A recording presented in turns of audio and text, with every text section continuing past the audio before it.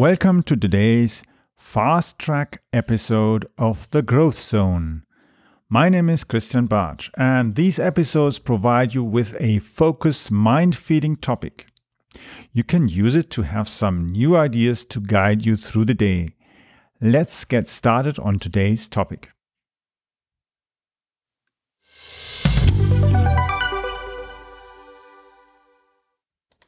So in today's episode, we are going to look into ways to increase your personal and business wealth by using the stock market.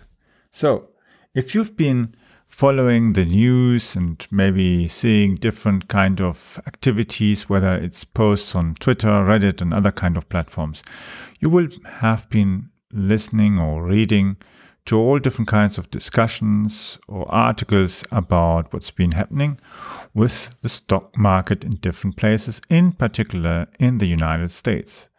Now, that kind of activity is a bet. It's gambling. It's using the stock market, betting against each other. And the thing is, the big banks and the big venture capital people have a direct access to the stock market. So, of course, retail investors, with that, the private investor who has to put their orders, whether it's for stocks or options and so on, they use usually a online brokerage service, online trading service, and in most of these cases, usually these are market makers. In the next few episodes, I'll be discussing a bit more in detail all these different makings and how to actually change the game towards you. But the first and foremost thing is our attitude towards investing and what's a good way and what's a bad way. So if you're gambling, you are actually putting money on the stock market without actually knowing what you're doing. And when you follow all these posts that you see, for instance, on Reddit and that, you will see people losing money and getting frantic and crazy and very, very unhappy. And some even thinking of doing crazy stuff to their own lives. So why actually is that happening? The human is a human being that will be attentive towards certain kind of attractions. And one of these attractions is, of course, money, wealth, greed, and that. And if greed takes over, people stop thinking and think, oh, I can get more money. It's the same thing as if you go to a casino and try to gamble. You win a bit and you think, oh, I've got a lucky strike. Then you're losing. Oh, yeah, the next one will be good. And I'll win. And still are losing. And eventually you leave the casino broke. And that's exactly what some of these people are doing on the stock market. And a few people, of course, are sitting in the group, reading and thinking, good, okay, I'll place my big orders in the direct access to the market. And yeah, I'll make money. And when I see, okay, the whole thing is rising to a certain peak, they'll exit and they'll have a good profit. So some of these people might be actually being manipulated by those who are just listening on the sides and waiting to make the big money.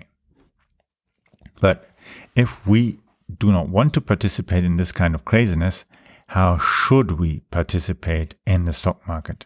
So let's say you have a few $100, few €100, pounds, or even £1,000, $1,000, €1,000. Doesn't matter, whatever currency, you have a small amount of money available.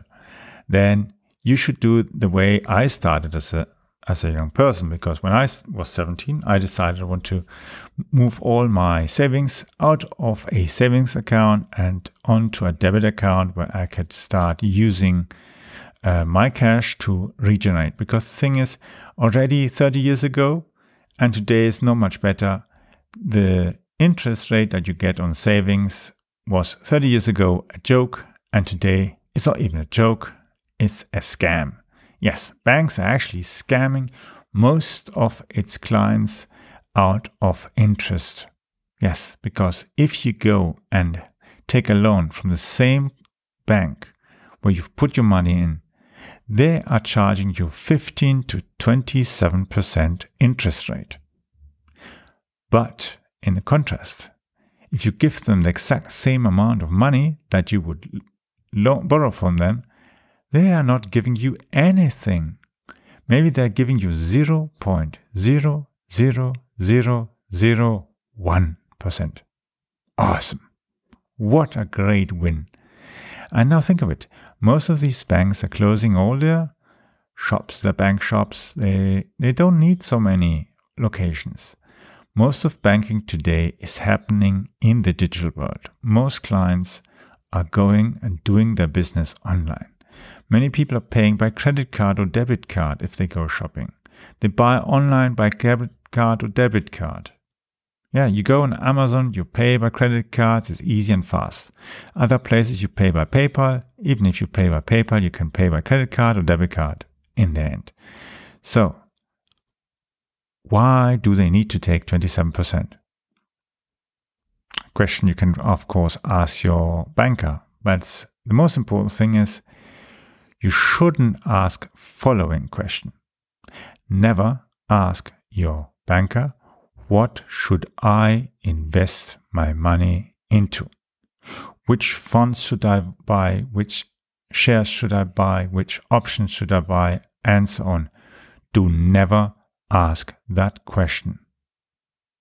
Use your own brain. Why? Because if that banker or that bank assistant knew what they were doing and knew that it would be good, they wouldn't be working at that bank. They would be making money on the stock exchange themselves. They wouldn't need to work in a bank. Yes? Just consider how low paid nowadays bank employees are.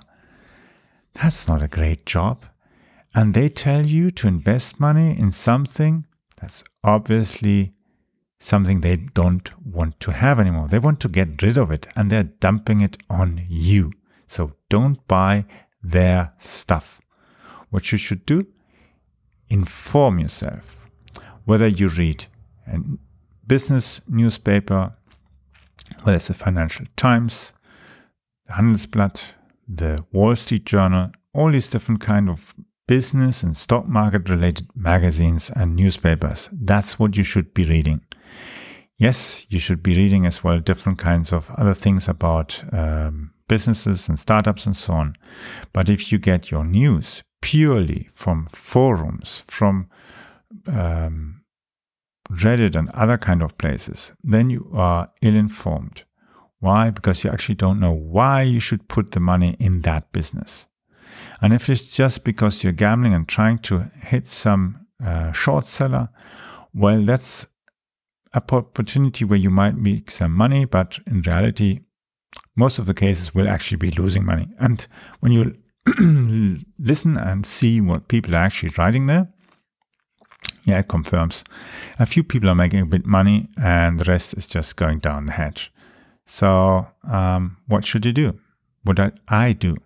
Well, when I was 17, I started investing my savings into funds or fonds, depending on which country you are. They used to be called InRenta, InterRenta, EuroRenta, and so on. Nowadays they have different names, but never mind. The key thing is you start with a low-risk investment. Something that maybe costs you $50, £40 per paper. And that's how I started. I started building small little capital.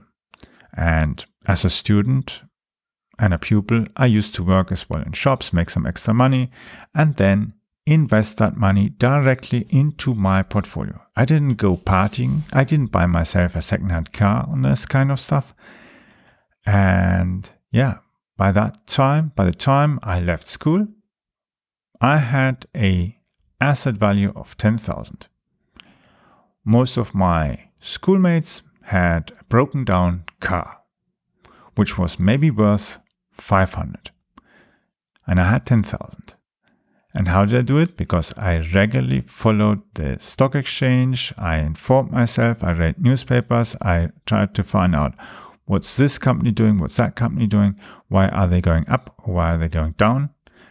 And at that time, there didn't exist great stuff like internet and apps, I had to literally use first a sheet of paper and make myself my own tables. Later on, I used Excel and used teletext and all these kind of other sources of information to know the current prices. So eventually I make my decisions, and in the mornings I usually would do my ordering. So I'd go in a school break, I'd go over and do my sales, whilst the others were playing football. Well, think of it. Who was smarter? Okay, the kids had fun. They scored a goal and had maybe $500 to the name. And I had 10,000 when I left, which is a nice amount of money. And that continued to grow as well over time. At a certain point, I had enough cash to actually go to the next level. So when you have the funds and you've produced enough cash flow, so something about 10,000, then it's worth deciding to go to the stock market. What do? You start researching what are different businesses are doing, what's actually unique about them, what's currently happening in the market, and so on. And you look as well at the long trends. That's why I used to have my papers. Today you can go onto any website that has financial data and you can scroll between the trends and of the shares of the last 5 minutes, 10 days, 30 days, 3, 5, 6, 10 years, whatever. So you can get a good feeling as well what's happening. And then you start buying stock, which means you don't gamble. You don't go and buy stuff because you think it's great. You buy actually stuff that you think is going to be the right stuff to buy, and you buy it. So let's say you have 10,000 in your cash, and then you buy, for instance, 2,000 one stock, and then another 2,000 the next stock.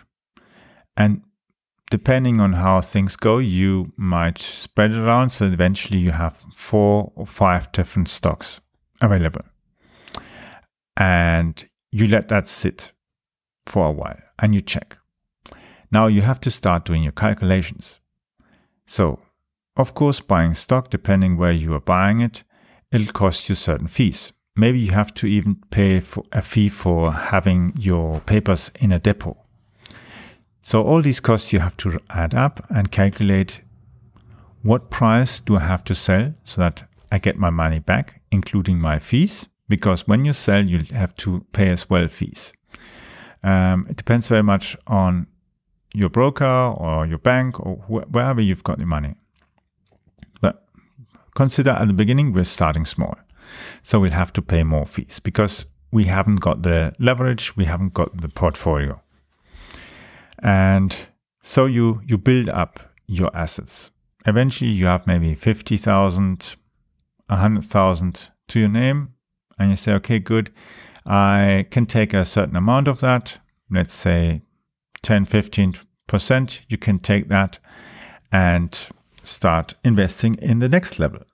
So you can diversify. You can even have, let's say, 10% in funds, 80% in shares, and another 10% in the next thing that comes afterwards. So you've been investing in shares, maybe you've been having some really good luck and you've sold some shares. You sell them at a good price. Maybe you even eventually, let's say you have 50,000 and you take maybe 30,000 and you buy a certain kind of stock because you think that stock could go up to a certain level and you think it's a good idea. I did that once. I put 20,000 in one particular stock and whoops, I was lucky. 4 months later, this company was taken over and I doubled my investment. I made more money in 4 months than I would make with my salary that I used to have at that time, working for a corporate in IT. So quite a good salary, but the profits that I made with that was higher. But of course, it wasn't enough to say, okay, I quit my job and I don't do anything anymore. That's of course not the case. So you do that at the side.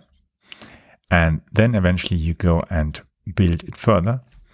so that you have your risks spread, because of course funds are lower risk, shares are medium risks, and when you go to other things like options, CFDs and so on, you go towards the high risk. But what's the other high risk option besides CFDs, options, certificates, on other kind of things that are available? Business, exactly. Being an entrepreneur is the highest risk, because it can be that you grow your business and suddenly something happens and your revenue falls apart, disappears. And that's why even as a business, you should go and build reserves. The thing is, if you have capital reserves in your company and they're just sitting on a savings account, you are wasting money as well. So it is okay and thoughtful to invest the money, a certain portion that you don't really need in the next 6 months to a year, and put it, for instance, as well in funds. Of course, as a company, you might have more money, so you invested more money into funds. And then you take eventually a second section that you can forget for 3 years, and that you invest in shares. And the rest you keep in cash as backup. Because it might be something, let's say you have a few company cars and one of your trucks breaks down and you suddenly need to repair it or to buy a new one or whatever, and you have to make a down payment or anything of that. You need the cash. Because sometimes if you need cash at a fast time and you have to sell some of your stocks or your funds, it might be the wrong timing to sell them. But you need the money and then you lose money. And that's what we don't want. We do not want to lose money. So you have to be at the beginning very conservative. And that's a way as well not only to increase gradually and safely your own personal wealth, but as well the assets that your business has, because the money is working. And this money is currently at the time not necessary. Nevertheless, you have to have the attitude that you are able to accept of losing all that money, because it's a high risk. And that's a key thing. And just to have a nice disclaimer, as usually most of others as well do, this is definitely not a financial advice. I'm not giving you any advice or suggestion what exactly you should buy in stocks and other kind of stuff. And I'm not suggesting that you should go into high risk stuff, because this key topic is going section by section about what one can do and how you have to do these things. Next episodes, I'm going to provide more information as well and other things. But let's stay with that and continue with the next episode on the next day, on the next interesting topic around creating your personal wealth and your business wealth by using the stock market and all different vehicles in order to increase your assets and diversify as well your income.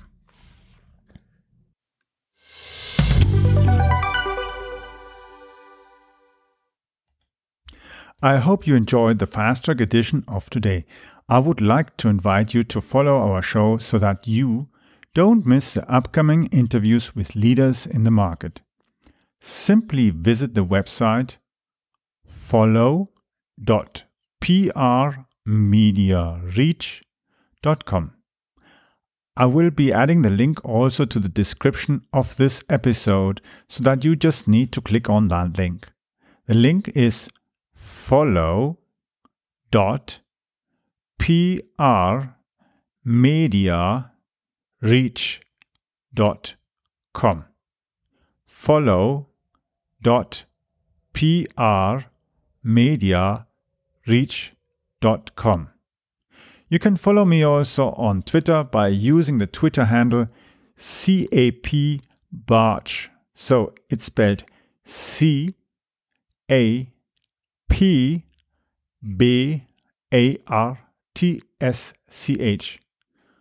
Or for those who are into sailing and flying, Charlie Alpha Papa Bravo Alpha Romeo Tango Sierra Charlie Hotel. Yes, that's CAPBartsch. See you soon, or hear you soon in the next episode.